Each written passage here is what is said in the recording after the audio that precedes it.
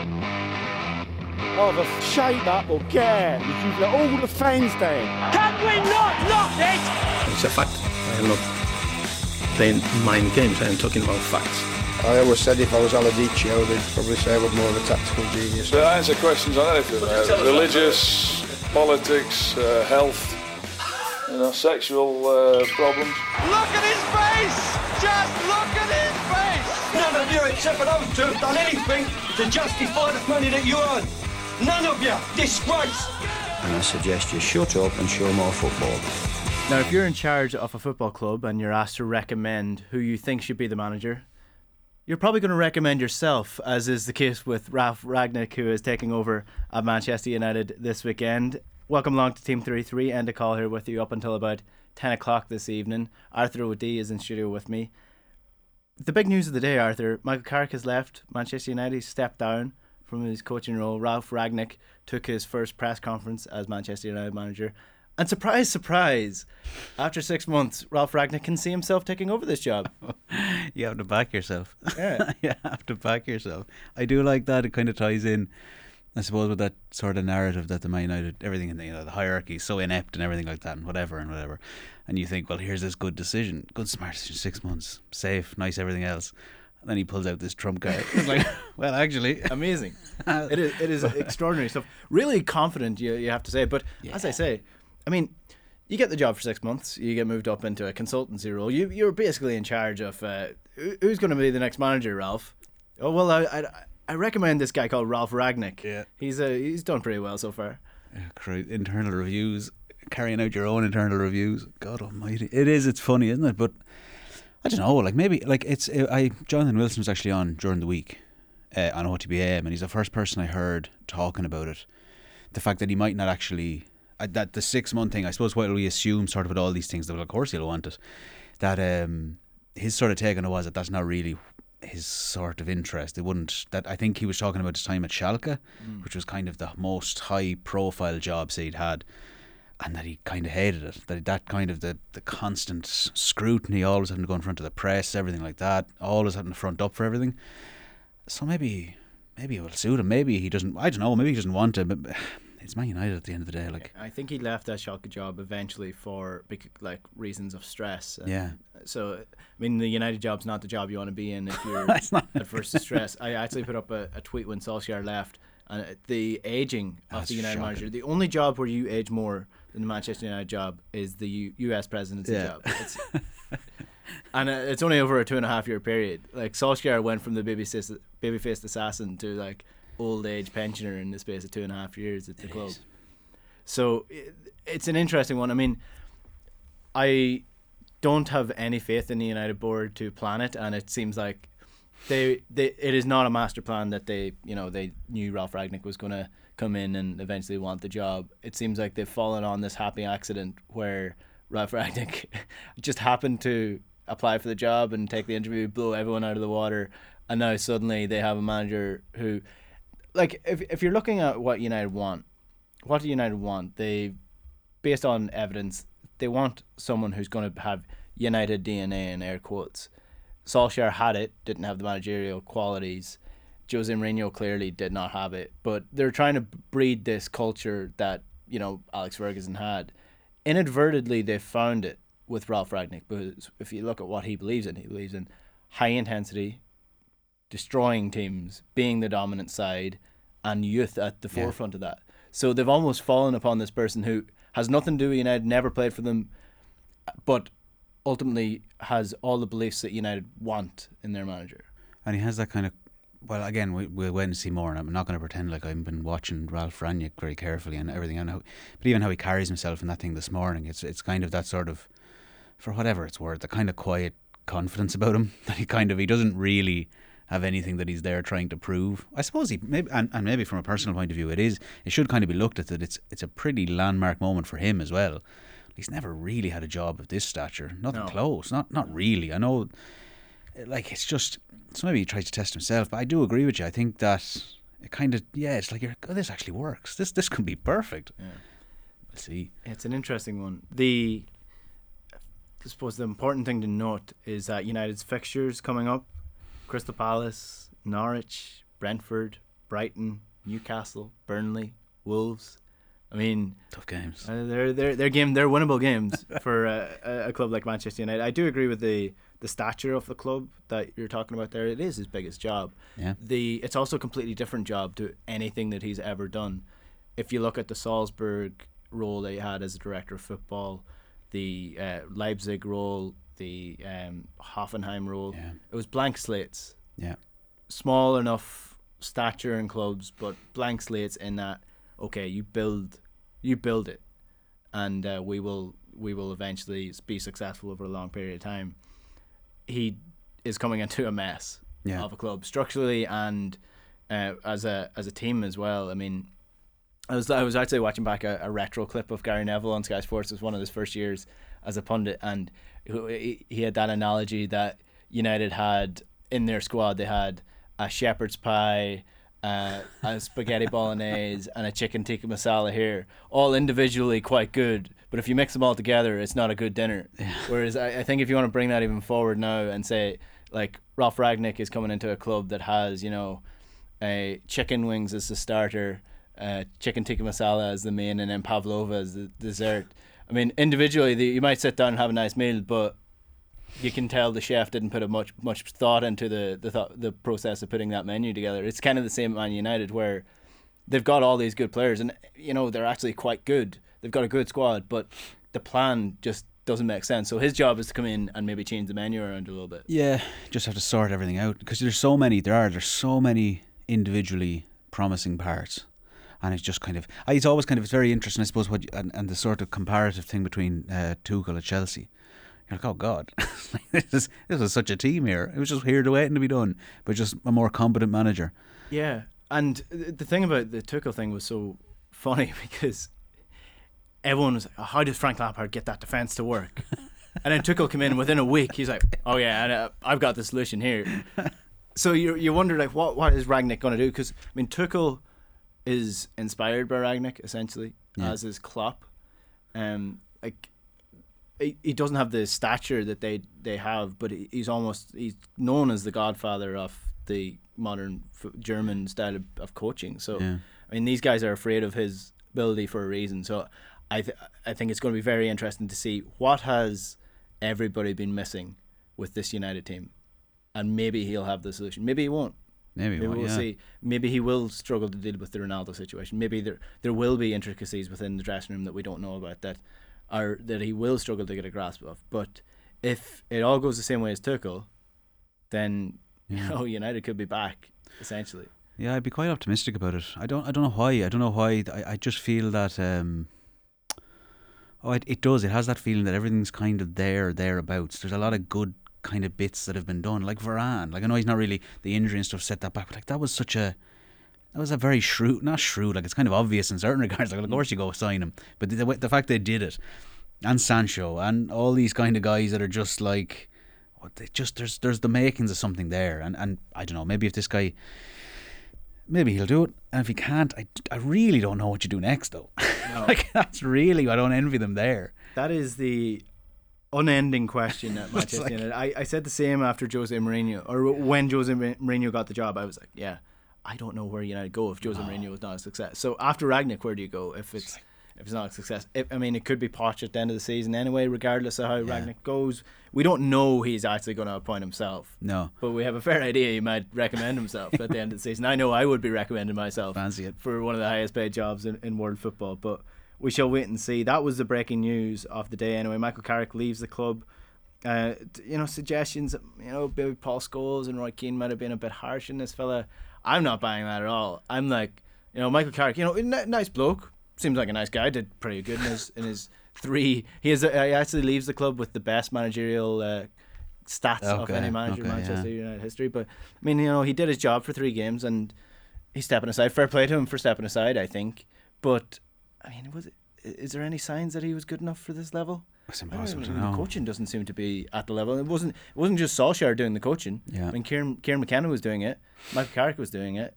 There are other people within the club that are doing it. So, I mean, the coaching didn't seem to be up to scratch. So you're wondering, is Rangnick going to coach the coaches as well, or is he just going to bring in his own guys here?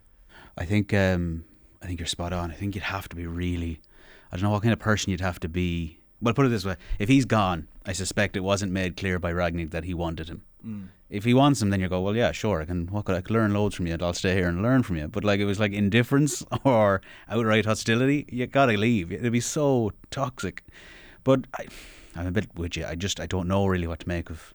We've nothing. We can't. There's nothing to prove. There's no evidence for anything. I don't know. You can't categorically say Michael Carrick was not a good coach or he wasn't good enough for this level. But you also can't categorically say that he was. And just because he was a nice guy does not mean that he was a good coach. So I'm just not buying into that argument at all. I mean, sure, he might have been a world-class coach, but there's no evidence to prove that. So like you're going to lean towards the fact that he was part of 2 failed regimes within the club. And he was. I mean, with all due respect to him, he was handy. He was convenient. He was already there. Yeah. So it's kind of, that would be, geez, that's fortunate. You stumbled right on him. Yeah, it's the same thing. But it's hard across the board. Like, it's hard to know with that whole backroom setup. Surely Rangnick will want his own people, and surely no more so.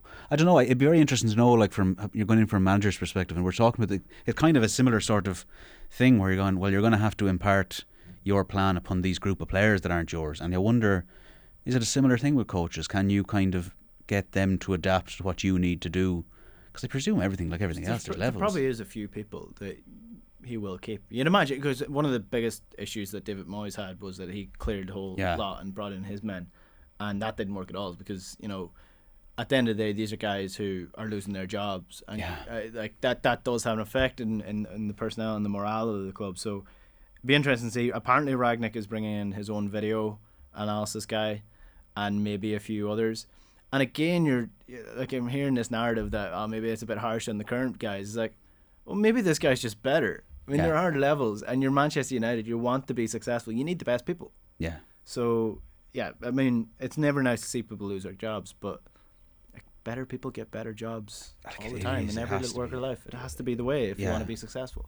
It is. It can be cruel enough, I'm sure. Especially, like, maybe not for Michael Carrick. He's probably set regardless, and he'll be fine. He's going back to the away end, apparently.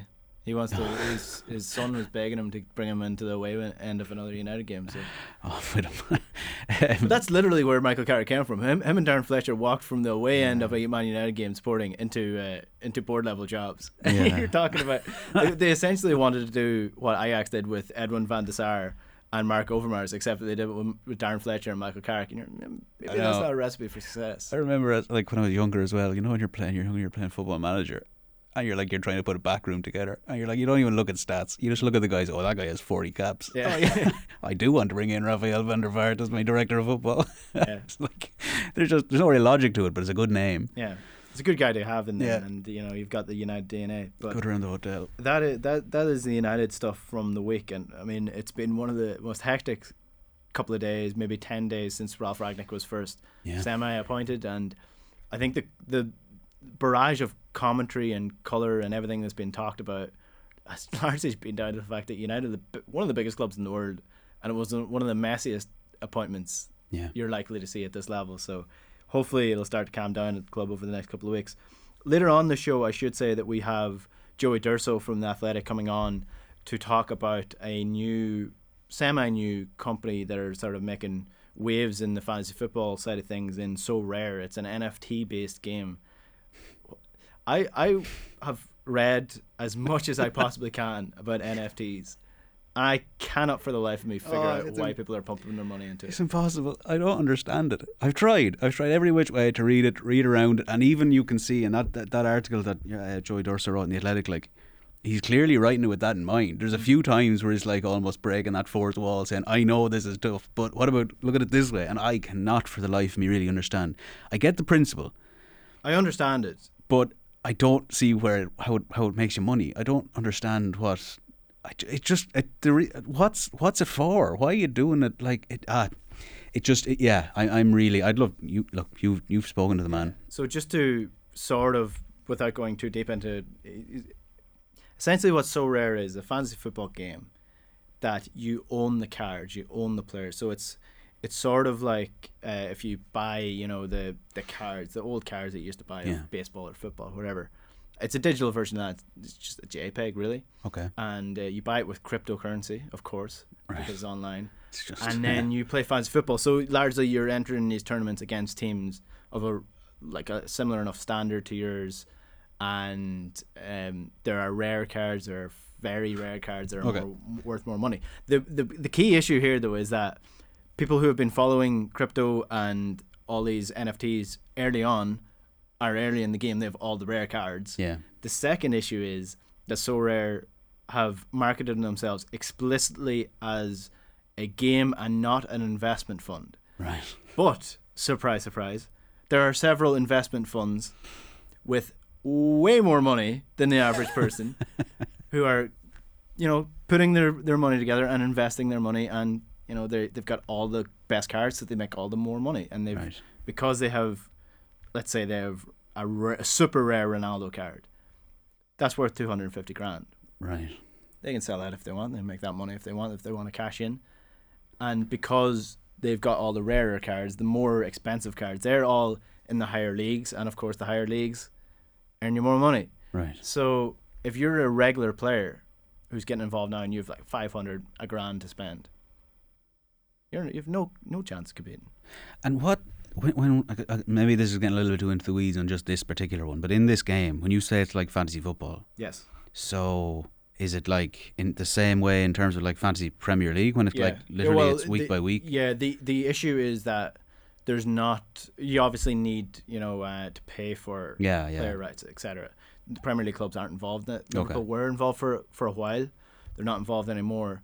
But it is the same principle. Idea. So if you own Griezmann, depending on how he does, he gets a certain amount of points, and you're in tournaments then. So it's all way beyond my interpretation of it. But essentially, if you're a regular player and you're looking to make money off this, and essentially that's what people are looking to do. Sorare say they're not, but if you go on YouTube, search their name, it's all about how you can make money with Sorare.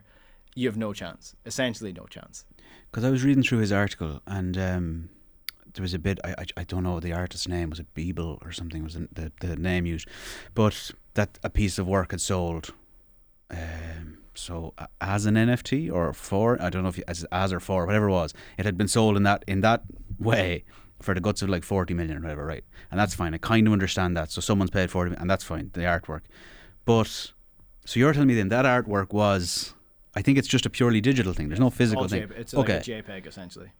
But where? So if they hypothetically, okay. So I suppose what could be happening here is the person that bought that is theoretically just buying it to hold on to it to sell it again, whatever. They have no actual aesthetic interest or anything else in it. But hypothetically, if you did, like, what are you supposed to do? Like, there's no. What do you do with it? Like, so the card, like, is the card essentially just like numbers on a spreadsheet? You don't actually have like. Do you look at the card? You have a physical copy, like a JPEG copy. Okay. It's a JPEG. Like that is right, literally so it's purely digital. There's no digital, okay. And essentially, the way that it's now this is I'm broadly speaking, the way that it's run is that a blockchain is the term that is used to define it. So think of that as a digital receipt. Okay. So blockchain. Once you buy an NFT, that's added to the block, which is in turn turned into a chain digitally, and you have ownership. So if somebody copies it, it's kind of like if you printed out a Mona Lisa and put it up on the wall, that doesn't mean that's worth the same amount of the Mona Lisa. Of course. Okay. So only that individual one that has the receipt of the blockchain is worth, quote unquote, worth the amount of money. But here's where it falls down. NFTs are only valuable as long as people believe they're valuable. It's the exact same as art except for art has been valuable for hundreds of years, maybe even over thousands. Yeah. NFTs are 5 years old, so it's a very, very new idea, and it's the same as sort of crypto. Crypto is only worth money when people believe it is worth money and when people buy in, and it's such a fluctuating market because it's so new. So as soon as people stop believing NFTs are worth money, all these cards that people have paid hundreds of thousands of euros and dollars for are worthless. So that's why it's such a dangerous game for a normal person to get involved with. If they're investing their money at thousands on cards, overnight those cards could be worthless. Yeah. Jesus. Or it could be like crypto. It could be like Bitcoin. They could be millionaires in 10 years' time. It's literally nobody knows. But so in essence, it's just kind of almost translating what we know in a physical here realm onto a digital thing. Exactly. It's the same as money. Like, if I hand you a €5 note, why is that worth €5? Because everyone collectively agrees. Yeah. So it's similar enough to that, except for its digital form. But the difference is, again, everyone agreed that the money developed over hundreds of years, from bartering to coins to eventually, and now is eventually online. So that's what crypto is now, almost reinventing what we believe. So I don't have the bottle for it. I wish I did. I wish I knew. Personally, I wish I got involved in Bitcoin 10 years ago, but I just didn't. So this is the way it goes. But that is coming up later on. Joey Durso will explain that much better than I will. He's from The Athletic. He's an investigative journalist, and you want to see his piece, it's on The Athletic. I'd highly recommend it. He explains it, and he speaks to people much smarter than me to actually describe what Sorare is. So that's coming up after the break. There was midweek football, Arthur, a Merseyside derby in which Liverpool, once again, is it surprising that they came out as victors of the Merseyside derby? They were very good. Yeah.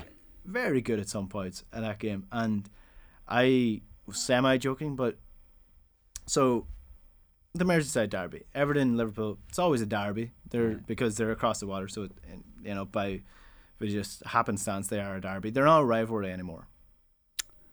I don't know. I think once they're in the same league, I think, we'll take your own example. When Rangers were down in Scottish, whatever, League 2 or Division 2 or whatever it was called, it was still a rivalry. Yeah, still a derby. I mean, okay, it might not have been competitive. Yeah. But it still mattered. I think it still matters. It still matters to Everton fans, but I mean, take it or leave it. They left it after 20 minutes. Some of them. Some of them did. Yeah. And again, it was 4-1 it ended, didn't it? 4-1. Sorry, yeah. I think I got the score wrong initially, but yeah, I said that they might as well leave after 20 minutes out at 2-0 and beat the traffic when everyone else leaves at 5-0. Yeah. That's how it was going. I don't know. So what's your point is what? That it doesn't matter to who? To Liverpool fans or to Everton fans? I just don't think you can class it as a rivalry because it hasn't been. It's not so much. So it's definitely a derby. It definitely means something. It's definitely got that historical reference behind it. But I mean, how many games have Everton won in the last 20 years? It hasn't been. It's sort of like when I got a lot of stick for this, but I stand by it. United Arsenal is not a rivalry anymore. Neither are going for the title. So it can be a rivalry. Yeah, no, yeah. So if one team is not competitive, neither for trophies nor in the actual games, then I just don't think you can class it as a rivalry. It'd be interesting to know in my own lifetime how many times Everton have been in Liverpool. I wish I had the stat to hand now, but there was a stat last year where it was pinned up, and it's alarmingly few. It's real. For Everton did win a game.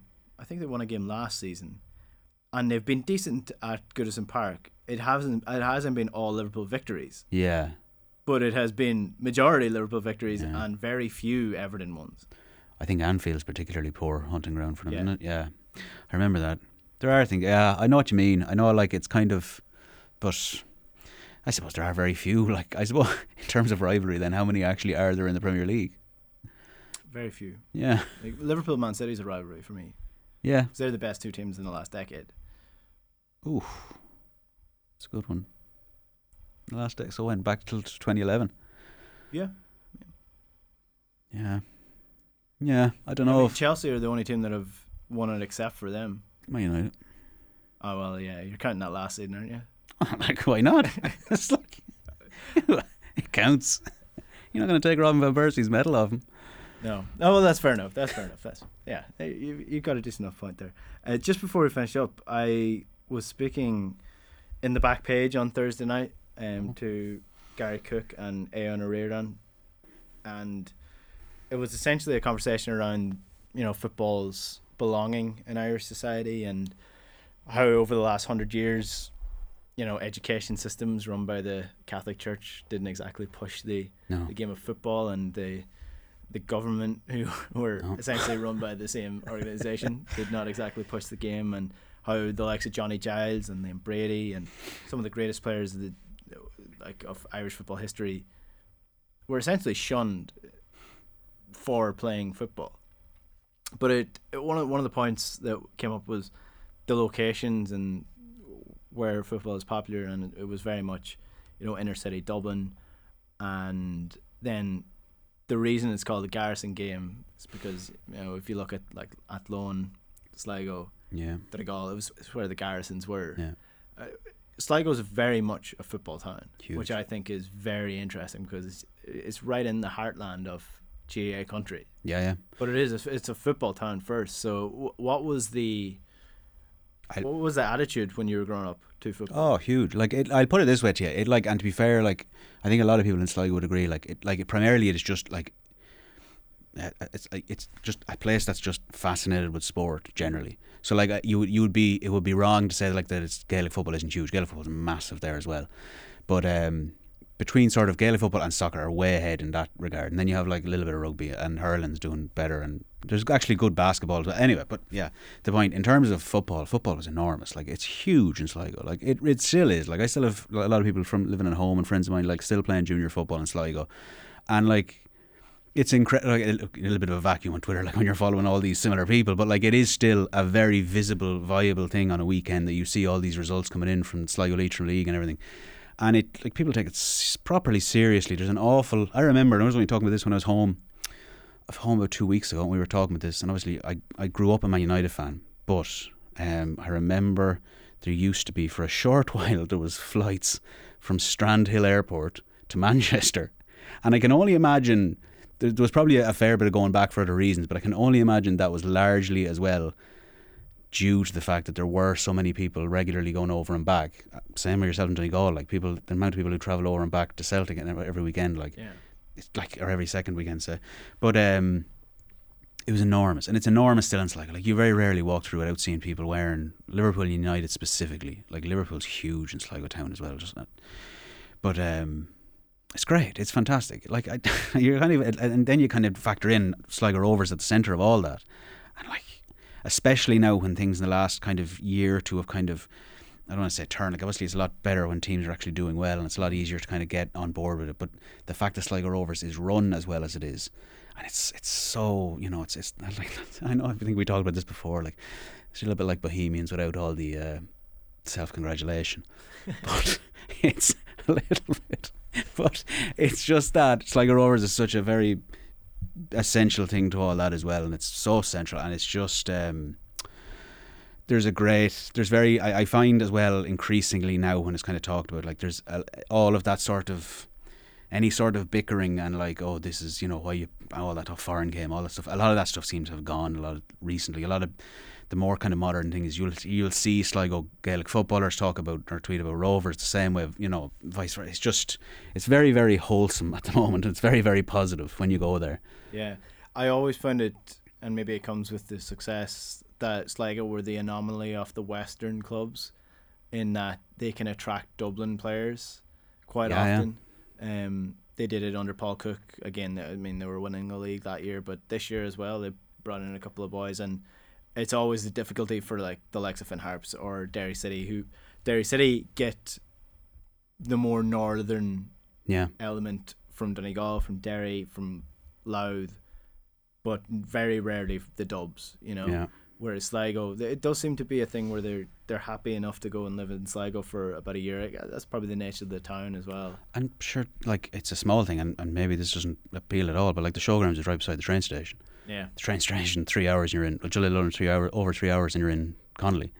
Like it's very, and the trains are like every 2 hours. It's incredibly regular. Like it's interesting you make that point. I hadn't really thought about that, but that is I like the thought. Yeah, I can imagine it's extremely difficult for a club like Finn Harps. Yeah, to actually attract players. And then any good players they go to Derry the next year. It's hard enough to get from Sligo to Finn Harps. Listen, you have me triggered with the whole train scenario. Yeah, you never bring up trains in the company of a Donegal man. Oh God Almighty! Like would have been fine, 40 years ago.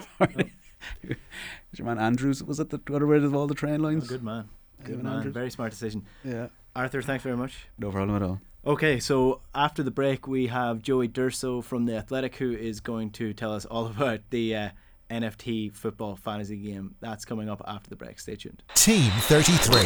This is OTB Sports Radio. Okay, so we're turning to something a little bit different now. A lot of people listening will play Fantasy Premier League every week, but some have taken to a new platform called Sorare. The game is very similar to your run-of-the-mill fantasy football games, except for one key difference: NFTs. Joining me on the line to explain what Sorare is Joey Durso, an investigative journalist for The Athletic, who has taken a bit of a deep dive into what Sorare is and why there could be some potential issues with it in the future. Joey, you're very welcome along. Thank you. So this is quite a complicated story, and there are a lot of terms that we need to know when we're diving into it. The first will be NFTs. So this is something that has popped up quite a bit on social media over the last couple of months, and over the last year or so, NFTs have become a bit of a commonplace. But for those who don't know what they are, could you explain what they are? Yeah, so NFT stands for non-fungible token. And what it is it's a digital way of proving scarcity. So if you have like a football trading card, there's only 10 of them printed. But NFT uses this blockchain technology to basically prove that it's scarce. So you can kind of prove that there's only 10 of these things or one of these things. And, people like to believe that this could be the kind of future of, instead of having Panini stickers or cards, you'll have these non-fungible tokens. The kind of issue is that this is becoming a very kind of hot market, very speculative, huge sums of money flying around. And this game is basically using NFTs as a sort of trading card. So you'll have like a Mo Salah card, and there might be one of them a unique card, and then there might be 10 of the rare cards. So a sort of limited pool of these, which are then used in a fantasy football game, and which you can actually win cash prizes from, which means that the NFTs change hands for really huge sums of money, like some of them 300, 400,000 euros. So essentially what Sorare is fantasy football in the same way that you would normally have you pick your team, you have transfers, except you actually own the cards themselves. Yeah, I'd say it's like halfway between, if you think about like physical trading cards, it's halfway between a digital version of that and fantasy football. Okay. With a key difference that you get cash prizes, which you don't. Yeah. So when you're talking about things like this, obviously a lot of things go on behind the scenes in football that we don't really hear about. But one of those things is sort of image rights and the rights of the players. So how do Sorare use the images of the players? Are they in partnership with the clubs, or how do they sort of use that? Yeah, so to use the real likenesses of the players, they have to have an agreement with the club. So La Liga, I think, got 200 and something clubs. They've got La Liga in Spain, the Bundesliga in Germany. No Premier League teams, interestingly. Liverpool had it for a bit, and then that's kind of ended. But there's constantly new leagues, Turkey, Russia. But for a lot of these clubs and leagues, it's kind of free money, right? Because you can give away your sort of intellectual property. It doesn't cost you anything, and people will pay you for that, and people pay money for these things. So for clubs, it's like a bit of a cash cow. Yeah, and there are a lot of players that we've seen involved, especially in the La Liga. Antoine Griezmann is certainly one of them. Yeah. Gerard Piqué is another one. If people who were following his page, he was posting a selfie a day for about a year there, and then now suddenly they're being used as NFTs. Am I right? I'm not sure. I've not heard of that. What is that? So on his Instagram, if you go onto his page, it's just scrolls and scrolls of him taking a selfie of his face. And now he's been using them as NFTs. Maybe it's not part of the Sorare, but I believe that is the case anyway. But in terms of the cards themselves, so you mentioned that there are normal cards, there are rare cards, and there are super rare cards. So what would be the differences in those, and what would be the price range you're looking at for those? Yeah, so the unique is like one of a kind. So like take Mo Salah, there'll be one. Well, and then sorry, that's a bad example because Liverpool don't have this deal anymore. Take Griezmann at Atletico Madrid. There'll be one unique Griezmann card this season, 10 super rare, 100 rare, and 1,000 limited. And at the top, Cristiano Ronaldo went for 290,000 euros. Another one went for 400,000 euros. And it's just this very kind of speculative, hot market. Like, are people really buying them because they like it, like they think it'll be useful, or are they buying it because they think in a month's time they can flip it for more money? And it's like, the kind of issue which I tried to make clear in the article is like, this stuff is saying it's like football cards or saying it's like fantasy football, and actually behind it is quite speculative, financial. And you talk to people who are using it, and they're like, these aren't these rich guys spending 200,000. They're these kind of, average guys who are putting in like 1,000 or 2,000, an amount that's kind of serious money for most people, but gets you on the kind of very early stages of this game. And that's, I think, where it's quite worrying, because if this whole thing were to go belly up, your big like crypto investors would probably like be fine. They've probably got their fingers in loads of pies. But some football fan who's seen it on Instagram just put in like a couple of thousand might be pretty stunned. Yeah. So you mentioned crypto there. In previous times, if we're taking this from the point of view that these are online football cards, you would have walked into a shop and paid cash money and went home, and you had a physical card to carry. So online, it's a little bit different. They are using cryptocurrencies. So if somebody wants to get involved in this, do they first have to purchase some sort of crypto, be that Bitcoin or whatever else they want to do, and then sign up for Sorare? It's a cryptocurrency called Ethereum, which is, I guess, like the number 2 in the world after Bitcoin. And the cryptocurrency markets have gone crazy in the last 6 months or so. Like Ethereum has gone up just so much. Nothing to do with this company or anything, but it means that these people who kind of have been pushing around Ethereum, playing a game, have just got incredibly rich, which is kind of a weird side effect of all this. But we don't know that this stuff will go up forever. And if it doesn't, you don't want to be left holding the bag, I guess. Yeah. So let's talk about the potential issues with this, because there are several. The main ones popping up are sort of not so much the issues with people getting involved, but the way that Sorare markets itself. So they've been saying that they are explicitly not a gambling website. They're explicitly not an investment platform, but with crypto, with all these different things online, largely unregulated so far. So you're looking at potential real life issues here for normal people, as you might say. Yeah, this is all sprung up so quickly that countries just aren't really ready for it. There's no rules in place. It's not the same as normal gambling, so it doesn't really come under gambling regulations. It's not the same as typical financial investments, so it doesn't fall under them, which basically means that there's very little regulation whatsoever. So if this goes belly up, if you invest in a company, or if you gamble and then the gambling company goes bust, there's a sort of regulator overseeing that. But here, there's nothing. Mm-hmm. What about the investment firms that you mentioned in your piece? So a regular person might invest £1,000 or £2,000, maybe not even that much. Whereas Sorare, they don't have any rules. They have a rule against creating multiple accounts under your name, but am I right in saying they don't have a rule against people funding their money together and sort of using this as a platform to invest upon? Yeah, so 3 of the biggest users team up in this quantitative hedge fund, they call it, called Blackpool. And they make millions of dollars in rewards in this sort of, very financialized. The way they talk about it is like a sort of hedge fund, investing, risk, assets, finance. And, like if people want to get into that, then it's not for me to tell them not to. But I think the way the platform is marketed through football is very different to this. And they constantly say this isn't about financial investment. It's like, okay, well, these guys at the top who are getting millions of dollars in rewards, they're clearly treating it as finance. And one of those guys I found on a podcast, he was saying, oh, I basically think of Sorare as a high stakes poker game. And it's like, that is not the party line. Yeah, and I did a quick search on YouTube as well this morning for Sorare, and there are countless videos showing you how to make money from playing Sorare. Yeah, and that's clearly how lots of people are treating it, and lots of people have made money in this kind of crypto bull market recently. Lots of stuff has gone up very quickly, but it's very, risky stuff, and it could just go down tomorrow. And so just buyer beware. Like, I'm not telling people not to do this. All I'm just saying is be aware that it can go down as quickly as it can go up. Mm-hmm. Yeah, so what we're looking at here is a game that you can make money from, but it's pretty hard to make money from because these investment firms have pretty much all the markets sewn up already because they were in early. Is that right?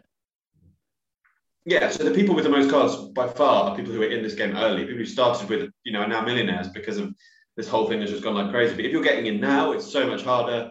buying those cards involves spending lots of money because you weren't in this sort of wave of currency appreciation that has sort of made lots of people rich. Like you're kind of too late for that. And yeah, you might make money, but it's kind of, you'll need to stump up a lot up front, and it's risky and it's hard. Mm-hmm. So but just anyway, to... Firstly, this thing isn't about making money at all. It's just about, collecting things. They say that, I kind of represent the company and lots of users like, but what if the whole market collapses? Like, and that they will say, oh, but you've still got an NFT.